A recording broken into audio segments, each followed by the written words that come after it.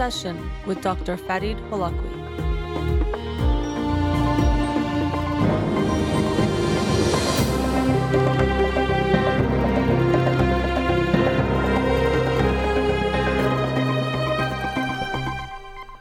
Good evening. Welcome to In Session. I'm your host, Dr. Farid Holakwi, and I'll be with you for the next hour here on Radio Hamra.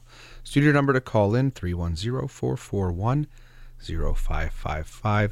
You can follow me on Twitter or Instagram or like my page on Facebook to get updates on the show or suggest topics or books for the program. And the shows are uploaded at the end of each week to my SoundCloud page and podcasts on Spotify and Apple Podcasts. Let's get to the books of the week. The book of the week for this week that I'll talk about on next Wednesday's show, not Wednesday. Monday's a holiday. The book is Between Us by Batya Mesquita. Between Us, How Cultures Create Emotions by Batya Mesquita.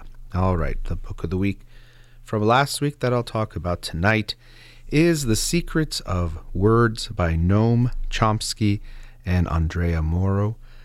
This is a book that just came out. That it's really two parts. The bigger part at the beginning is a conversation between these two, Noam Chomsky and Andrea Moro. Noam Chomsky, of course, came up with some very, very impactful, monumental theories related to language acquisition, and how humans understand language that was in opposition to some of the arguments presented by many linguists at the time, including the behaviorists especially, which I'll talk a bit about. Andrea Moro also has done research on linguistics, and he's a professor at the Institute for Advanced Study in Pavia, Italy. And this book was an interesting conversation between two heavyweights in the field of linguistics. And, Chomsky has made many impacts intellectually, but when it comes to language and language acquisition, we can understand some of what he contributed as basically saying that humans have a universal and, in a sense, innate ability to acquire language. That it's as if our brains have some ability component. I don't want to say module, because sometimes we think of the brain in these ways where it's like this part does this, where really it seems that it's always going to be much more complicated than that, but that essentially, to use a machine type of a term, we're equipped to learn languages. It's not just like learning other things, as they talk about in the book, like learning how to learn the rules of a game. It's not the same way that we learn the rules of grammar. It seems to be something more innate and universal than that. Andrea Moro has done some interesting research on what he calls impossible languages, and he has a book of the same name where he describes his research on these things he calls impossible languages, which I'll get into in a moment. And so there's this conversation they have about things related to linguistics, but also looking at science, the history of science in certain aspects, also the optimism we've seen in science in different periods, and how it's often a little bit optimistic and thinks that we can solve all the problems, or we figured it all out because of some new discovery, some new technology, some new theory. And time and time again, we see that the full picture is much more complex. And so we seek this capital T truth to know what's going on or how to explain something. But we're always going to be left with a smaller T truth that might get bigger and that we understand more. But it does seem that to expect that we can understand the whole world, or even one aspect of the world fully, might be a bit naive and short-sighted. So, as I mentioned, Noam Chomsky's did a lot of work in many different fields. When it comes to linguistics, he's also a heavyweight in that he contributed significantly in our understanding. And of course, every theory of these sorts has criticisms, and some people agree and some disagree, and some aspects of the theories tend to be proven more right or more wrong over time. But really his contributions were significant. And so Andrea Moro's work, looking at, as I mentioned, impossible languages, which I'll explain the best I can right now, seems to support some of Chomsky's thoughts that it's the syntax and these rules that we have that are innate for humans that help us understand language, not just some kind of rule acquisition or trial and error learning that the behaviorists thought. So maybe I'll add that there. For the behaviorists, and B.F. Skinner is known as one of the heavyweights in that field and that school of thought, the thinking was that everything we do is just from essentially reinforcements and punishments, where the things that get rewarded or reinforced we're more likely to do, the things that don't get rewarded or might get punished we're less likely to do, and that's essentially how any organism, including humans, learn anything, to do anything. And so this is where a lot of research was being done on different types of reinforcement and seeing how it could make animals do certain things, from salivating that was happening automatically to the sound of a bell if it was then presented with, I think it was meat powder or some kind of food for the dogs, this Pavlov's dogs, which was a famous and hallmark study that helped us understand that type of reinforcement that's automatic, to more systematic ways of getting animals, for example, to do something. So if you see an animal at a circus doing a trick, often it's through these types of reinforcements where they slowly get the animal to do one step, then the next, and then eventually they can do a whole series. Definitely not condoning circus animals and the treatment of them, but that's one of the things that was being done, was getting animals to do certain things. So that type of thinking was then thought to be part of every kind of behavior, including language. And so Chomsky was saying, no, this is not the case, that it's not just something that we learn like everything else. And really, when you look at what babies do and then growing into toddlers, it doesn't seem like what they're doing is based on trial and error learning alone. It seems like there's something more innate going on. And so Andrea Moro was showing that these impossible languages were essentially languages that could make some kind of logical sense.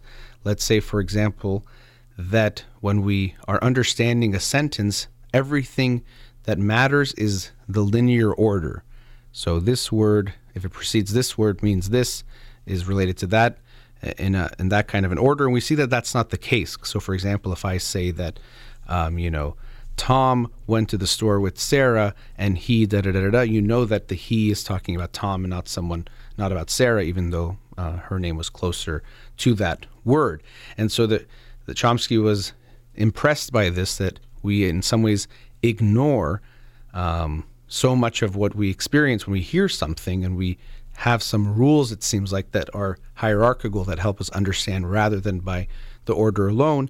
And so in these impossible languages, Moro was having subjects do these types of experiments, learning these new languages, either languages that existed already, like someone who's German learning Japanese, or learning words that don't have meaning. So the semantics don't make sense, but you can understand the sentence. And they found that people do better with the quote-unquote possible languages versus the impossible languages.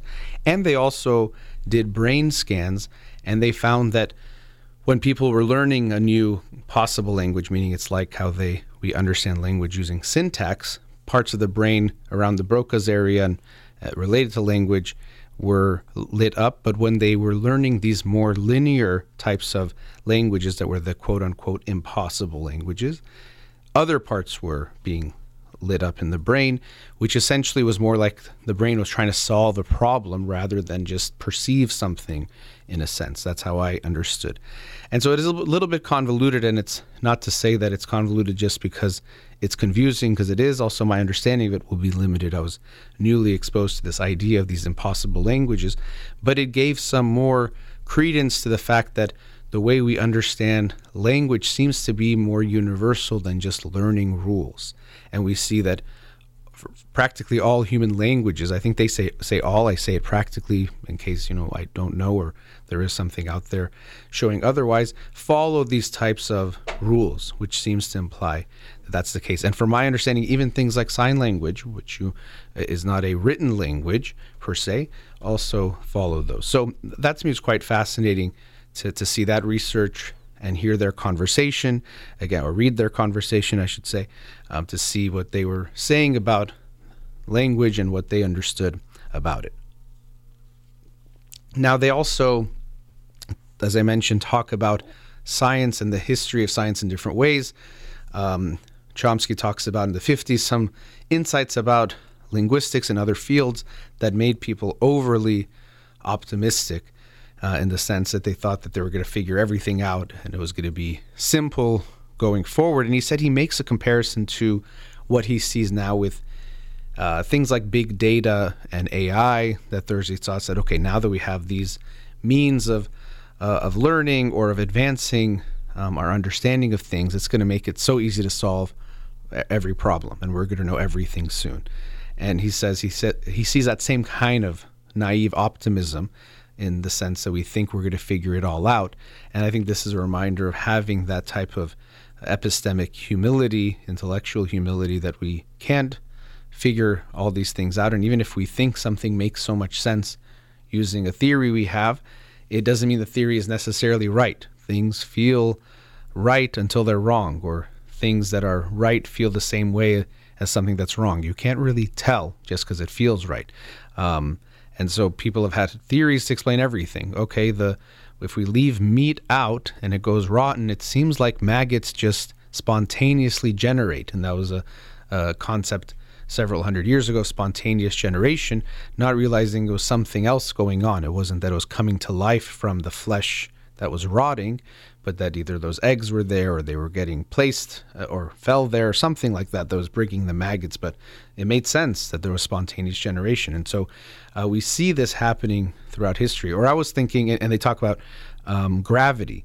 And really, for a lot of our intuitive sense of how things work, we tend to not think an object that is far away from another object can influence that object. We'd think that, yes, if you're touching or if you're grabbing or moving, you can move the other object. But gravity, in the way that it works between like the Earth and the Moon, let's say, they're affecting each other from far away. The Moon is far away, but it's affecting the tides. And so if someone had told me that and I had never heard it before, or heard scientists say that that was true, I would think it sounds kind of crazy. What do you mean the moon is making the waves or changing the way the waves, where the tides go and things like that? That doesn't make any sense. The moon's all the way over here. The oceans are here.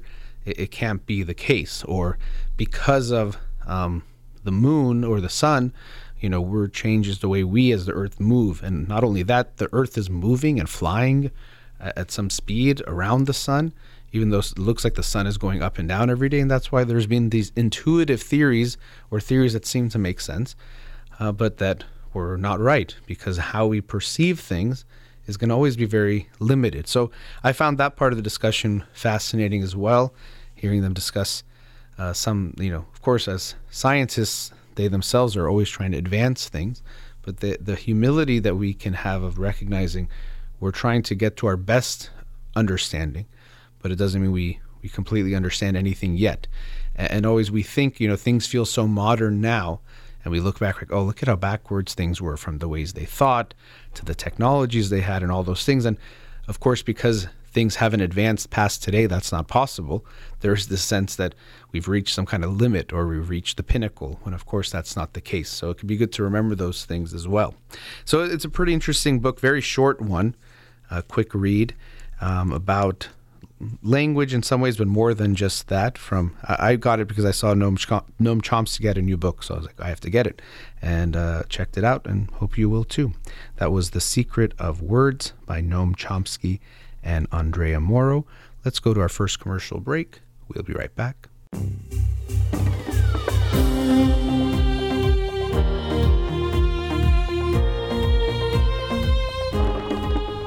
Welcome back.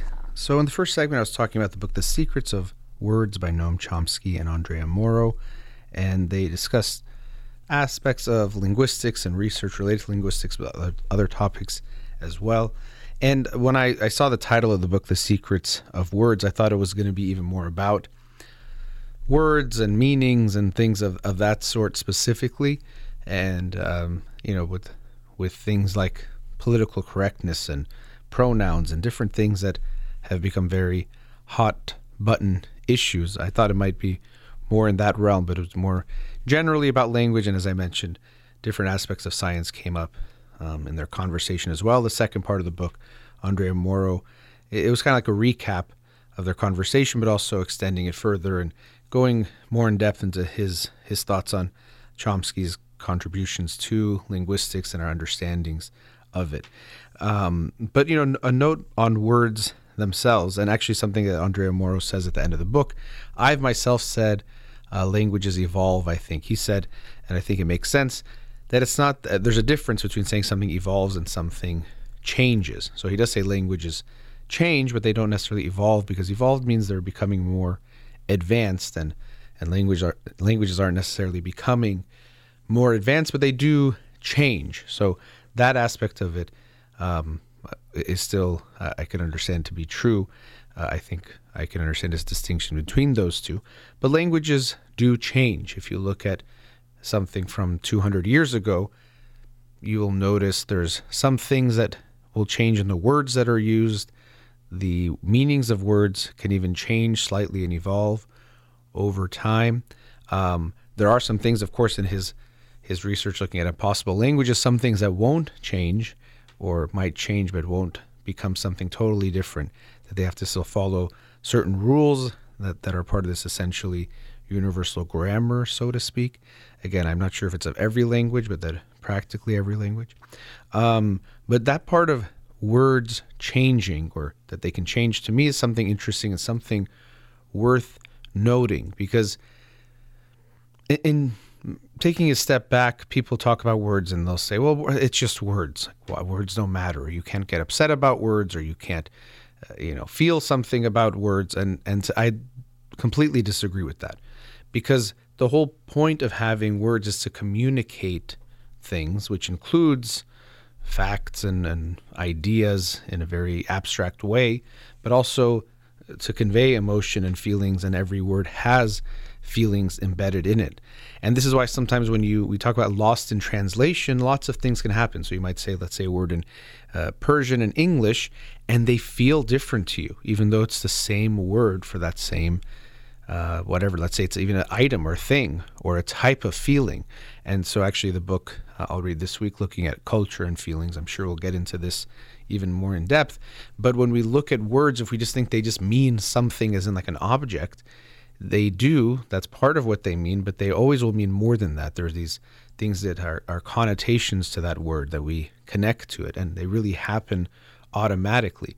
And it could be a lot of things. For you personally, maybe a certain word, you've heard it in Persian, but not English, or in Persian it was said by someone very loving or important to you or had some meaning. Or when you were a kid, you heard it because you went to school and you're on it, and now you're in America, so you don't hear that same word, or if you hear it, it won't bring up those feelings that maybe for someone who grew up in the United States would feel for that same word because they heard it in school, let's say. So individually, words have meanings to us. But then, of course, for it to have any value, a language has to be something collective. I can't just say, well, I'm going to start just on my show saying, beep, bop, beep, dit, ma, and to me it has a lot of meaning. I could do that. I hope you would stop listening pretty soon. But if I did that, you wouldn't understand what I'm saying, or I wouldn't be able to convey anything to you. The whole point is I have to use words that we have as a shared language that allows for it to have some type of currency, some type of meaning. And this is why I actually think the analogy between money and language has some overlap, in the sense that both are socially constructed. Language is a social construction that gets created over time. Now, it doesn't mean that, as was talked about in the book, that our brains just learned it as anything else. We do seem to have a certain proclivity to understand language. The way I think about that, actually, I was going to mention this in the first segment, it's kind of like how our eyes see things, right? We perceive things, but we have a special ability or affinity towards faces. And so we notice faces better in more detail. They bring up more feelings for us. There's even, I think it's the fusiform gyrus, or fusiform face gyrus, a part of the brain that seems to be associated with face recognition.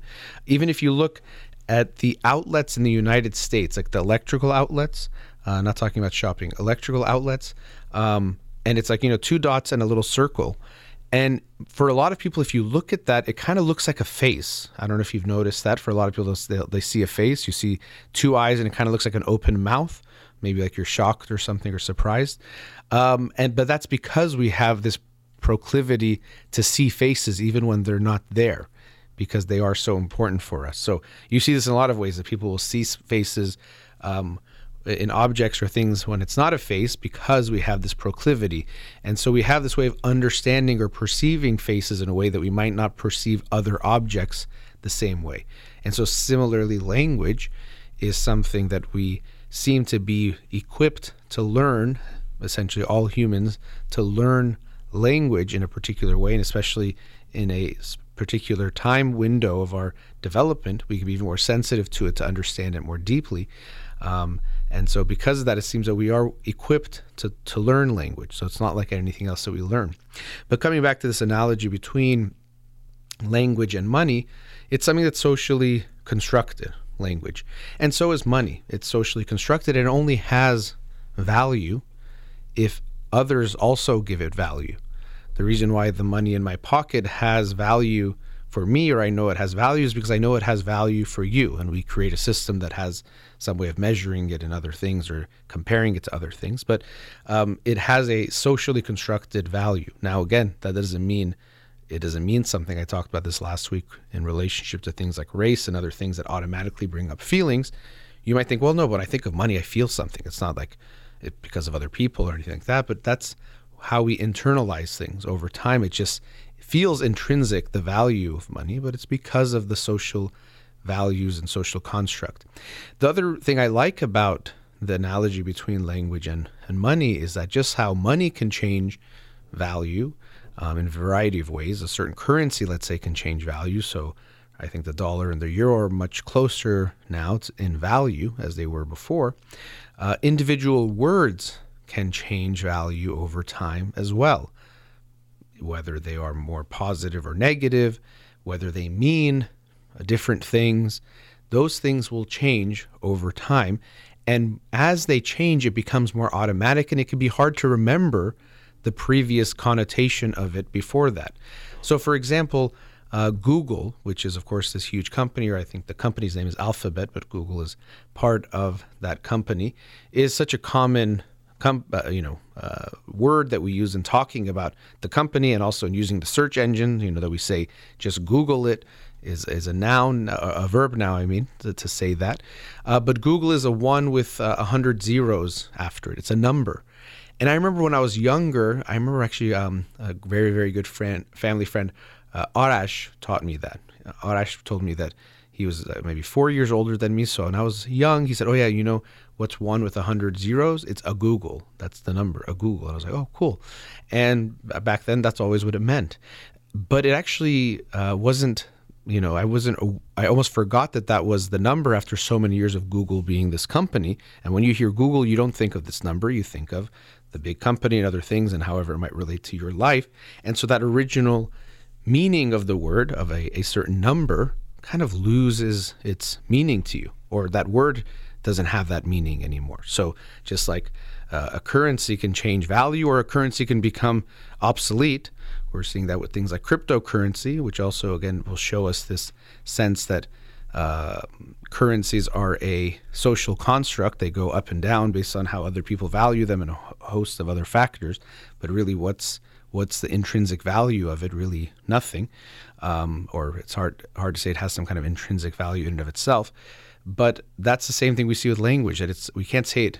A word like book, I'm looking at a book in front of me, has value, but it's because we've made the word book and that sound of book, and then also the spelling of it in that word, to mean this thing that I'm holding in my hand that you can't see right now, but because of words I can convey to you what I'm doing. Or you can imagine now this scene. I can tell you I'm holding this small black book in my hand, talking into the microphone, and now you have a visual image of what is going on as I'm speaking these words. So the words that I'm speaking help you understand what it might look like as I'm speaking these words. So we can see how powerful, incredible language is. But sometimes we do it. I think this also points to how natural it is, the way that we speak, that we forget the things that are so natural. Another aspect of language that can be interesting to look at how natural it is. So if you hear me say, how are you doing today? You probably in your mind heard that as these discrete things. How are you doing today? Like 5 different things. But really, if we were to just play the sound of what I said, it was maybe one or two sounds that could be broken up. And this is actually why if you hear a language you don't know and you hear someone speaking, you can't say how many words they spoke. But in English, let's say if that's a language you speak, it happens automatically that you hear the different words as separate, distinct things, even though the sound that's being created won't be able to be separated in those different types of parts. I even experienced this in Farsi, which to say I can read it would be unfair. If you write Baba Abadad or something like that, I can probably read that pretty quickly and some other words, but other than that, I won't be able to read it much. And because I haven't read it much, sometimes if I hear people speak, or even if I'm speaking, I might not be able to tell you how many words something was because I don't know exactly how the words break up. If that part of the word is combined or if it's separated into two different words. It's not always clear to me. But if you're a native Persian speaker who's spoken it all your life, you'll automatically, it almost seems like, how could you not tell that that's 3 words or 5 words or whatever it might be? So we do see so many ways that language is so automatic for us. Again, that doesn't mean just because it feels that way it has to be, but it does point to more of these issues that language is something that as humans we have evolved to be able to do, to be able to be good at, and it has so much value to allow us to communicate in ways that are quite incredible. Of course, it's limited at the same time. But coming back to this concept of words themselves, I think it is interesting to keep this in mind because sometimes people think, well, I used to say this word, and so shouldn't it be okay for me to say it now? You can't tell me that I can't say it now. But that's the same thing with currency. You can say, well, I used to use this Bitcoin to buy this, and now they're saying, well, it's not as worth as much, or maybe here it's not even accepted at all. And so the same thing happens with words, that sometimes they change value or sometimes they become virtually unacceptable, or they change meaning quite strongly. For example, the word you, Y-O-U, used to mean only a group of people, but now it's used almost exclusively to mean one person. I say, how are you doing? Now you can say it to a group, and sometimes we do. Like, let's say I'm seeing a crowd of people, I say, how are you doing? And I mean to everyone. But usually when we say you in a sentence or we're talking conversationally, we think of one person, whereas before it was exclusively for more than one person. So seeing how words change value can remind us of the socially constructed aspect of it, while also recognizing that it seems like we have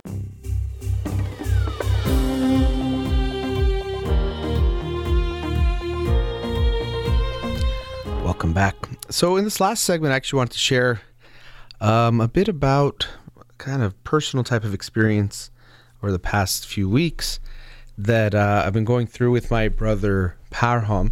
Now it's interesting that recently, I think was it 2 weeks ago, I had him on the show and we were talking about a variety of things, but a lot of the conversation was about creativity and some aspects of creativity and how we can promote it in schools and education, but also personally.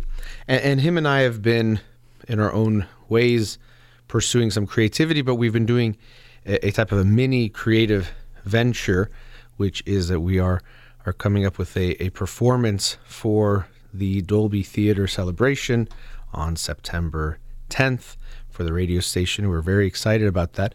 You know, I say performance, but I wanted to also say presentation in case it's not funny. And then it becomes like a tag team TED Talk, and I can just pretend like we weren't even trying to be funny. It was just a talk, sharing some information.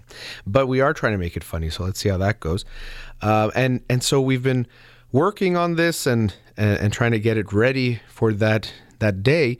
And I wanted to share this because it's a reminder of how it can be very easy to talk about a topic, but much harder to actually execute it.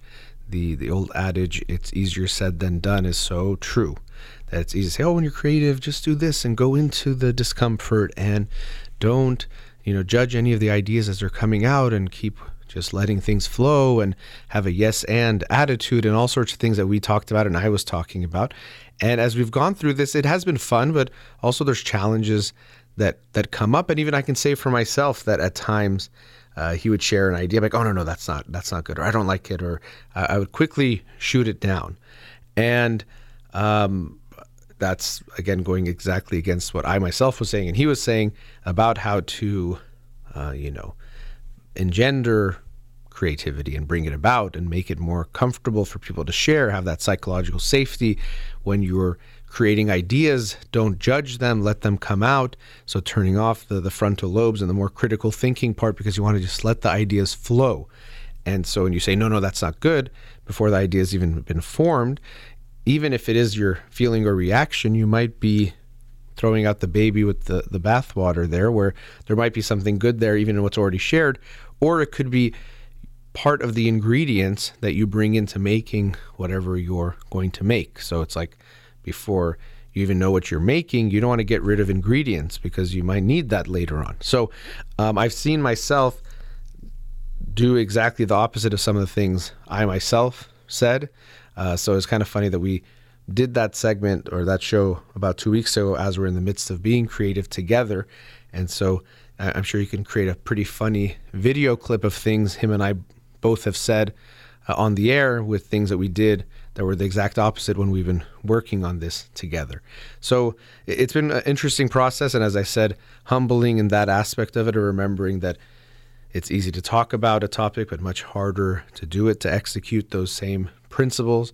And that's something I always try to be mindful of when I talk about parenting, when I talk about marriage or relationships, and whatever the topic might be, that it's very easy to say, oh yeah, just don't do this or don't do that or never do this or why would you ever do this? It's not right.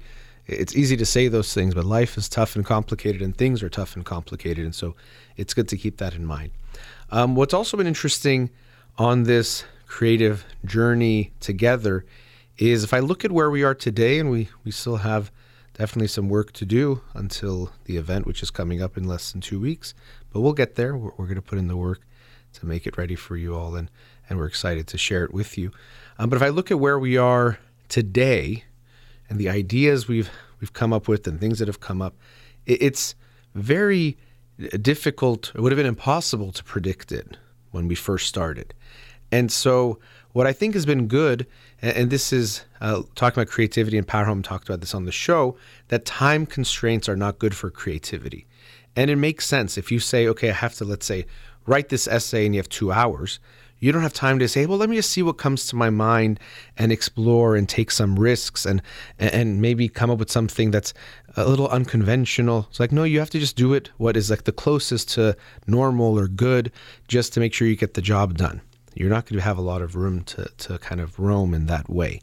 And so something I think we did a fairly good job as we started early. I'm sure we could have started even earlier. But what you see is that by getting the ball rolling, sometimes you think, well, it's just the hours you meet together, let's say, to work on something. And of course, those are going to be critical, and a certain magic happens when you're together. Let's say if it's 2 of you are in a group, that collective energy and that synergy of bringing things up and playing together has things come up. And maybe I'll touch on that too.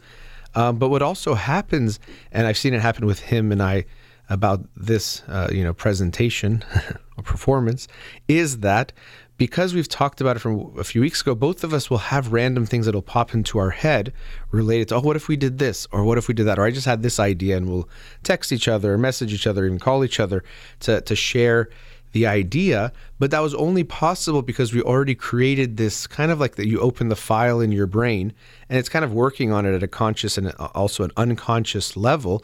And creativity, as we discussed that day, is things coming together in some kind of new combination. There's nothing new under the sun, but we combine things in a way that's never been done before, or put a slight twist on it. And so you need to give yourself time to have those things happen.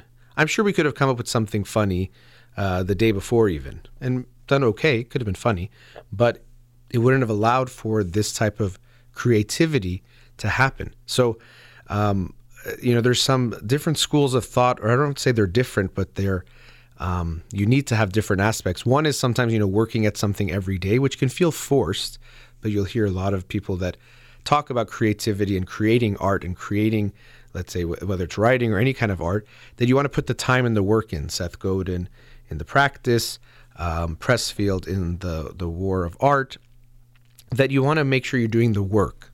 And that is very important. While you also want to make sure you're not making it feel too forced, you have to create something really good now. You need to have the room to play. And so that's something that I think has been fun. The playing part, we sometimes just joke around and we try different things. But that's what makes it fun. But also it's through the play that the good ideas come about, but also through our individual reflections and unconscious aha moments that we will share together. But again, you need to put the time. So sometimes there's this thing that people say is like, oh, I work well under pressure. And, so that's an excuse we use to procrastinate. And really what you're saying when you say I work well under pressure is like, well, when there's pressure, I have to get it done. And so I get it done. But it doesn't mean you're working better under pressure. It just means you actually got it done in that moment because you felt that fear that, oh, it's going to be due tomorrow. So it is an excuse we use. People love to say, oh, I work so much better under pressure, so I shouldn't work on it until the day before, the night before the essay is due. Something that I did all the time in college myself. Don't recommend it to you at all.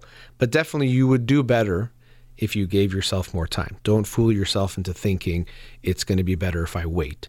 That's just, again, an excuse we use to avoid, which is what we're all good at. And I think it's actually laughable. We all do it. The excuses we come up with. Oh, you know what?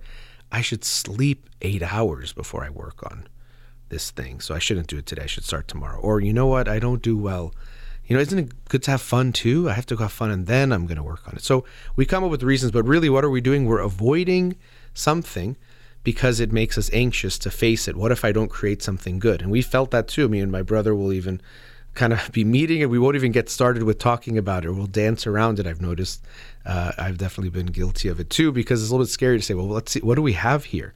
But of course, that's the reality. And you always want to try to face the reality of what you're going through, what you're dealing with, to get to something better. I mentioned sleep, and what's kind of interesting about sleep is very important. Make sure you get enough sleep, kids and adults and elderly. We want to get enough sleep. It's very important to do so.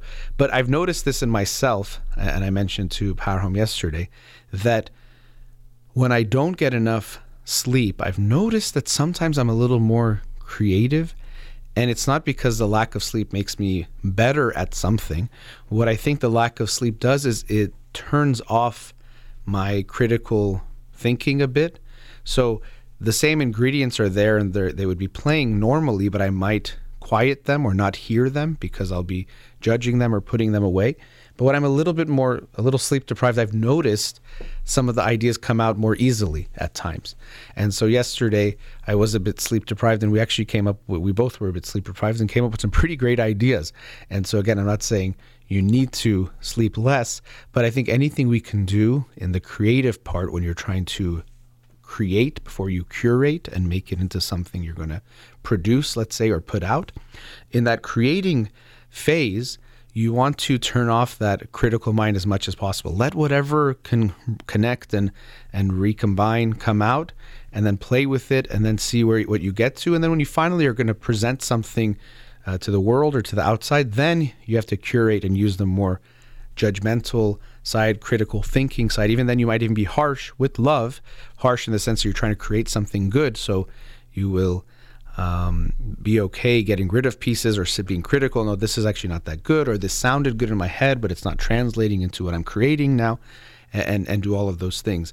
And I think it's been fun. We've been doing that too. And I've really liked that. And actually, let me give a piece of gratitude to Power Home, actually, because I think he got us started, and that was really important, because I think I can be an avoider when it comes to some of these things.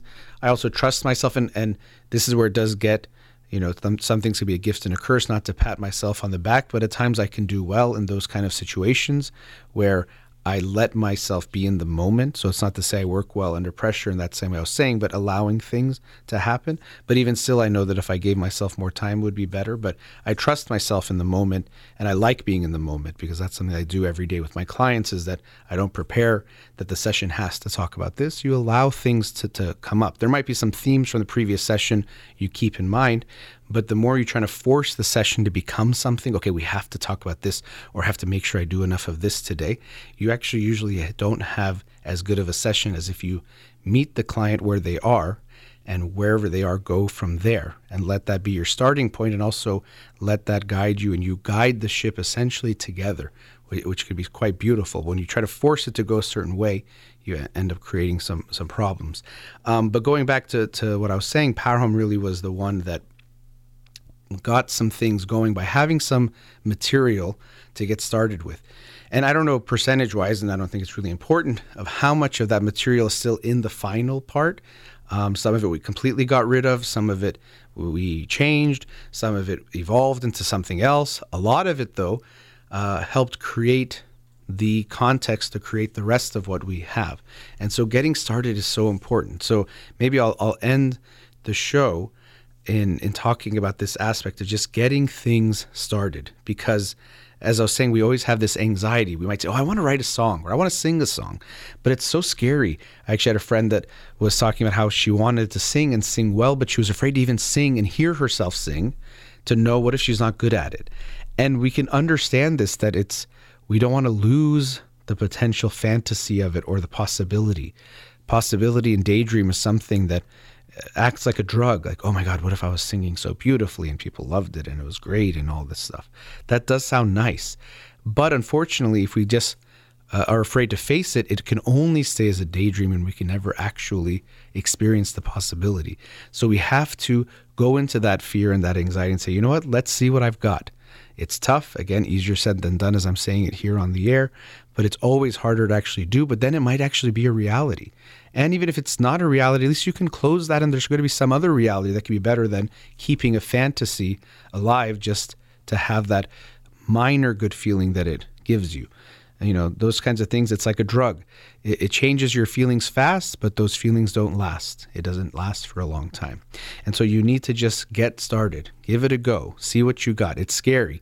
And that's why when you try something new, I tried stand-up for the first time maybe more than a month ago now. I don't remember exactly when it was. It was scary, but what I told myself was I'm going to do it to have my first time doing it, not because I have to do it well or for it to be some kind of success, or just doing it is the success, not how many laughs I get or, how good of a set I have. And so I really, really encourage you to just do whatever it is that's on your mind, the thing that you think you might be good at or you'd like to try. And even when I say good at, maybe that I don't want that to be the goal, something you might even enjoy just for yourself. Art is healing first to the artist, and then potentially gets shared and helps other people or helps them connect. But the primary part is that it has to be very real to you, and in that way it's going to help you first. And so I hope you'll take that risk, and I'll say it in about 2 minutes when I end the show, to be kind and take risks. I hope you will take those risks in trying new things, in trying something new or different, trying something creative if that's something that's on your mind, because it's a beautiful feeling. And I've really enjoyed having that experience with Powerhome. I think it's brought us even closer. And to be frank, we've had moments where even it's gotten tense or we've disagreed. And I think even that's been good, that we've worked through that and talked about it and had those experiences. I think that's been awesome, and I'm excited, and I'm enjoying it. I'm really looking forward to it. I'm nervous about September 10th. I would have to be honest, but I'm also excited about it as well. Hope to either see you there in person. If not, I'm sure we'll share a lot of things online for those of you that can't make it to check it out. But excited for that. And that brings us to the end of tonight's show. A big thank you to Ghazaleh here in the studio. You've been listening to In Session with Dr. Farid Holakouee. Be kind and take risks. Have a wonderful night.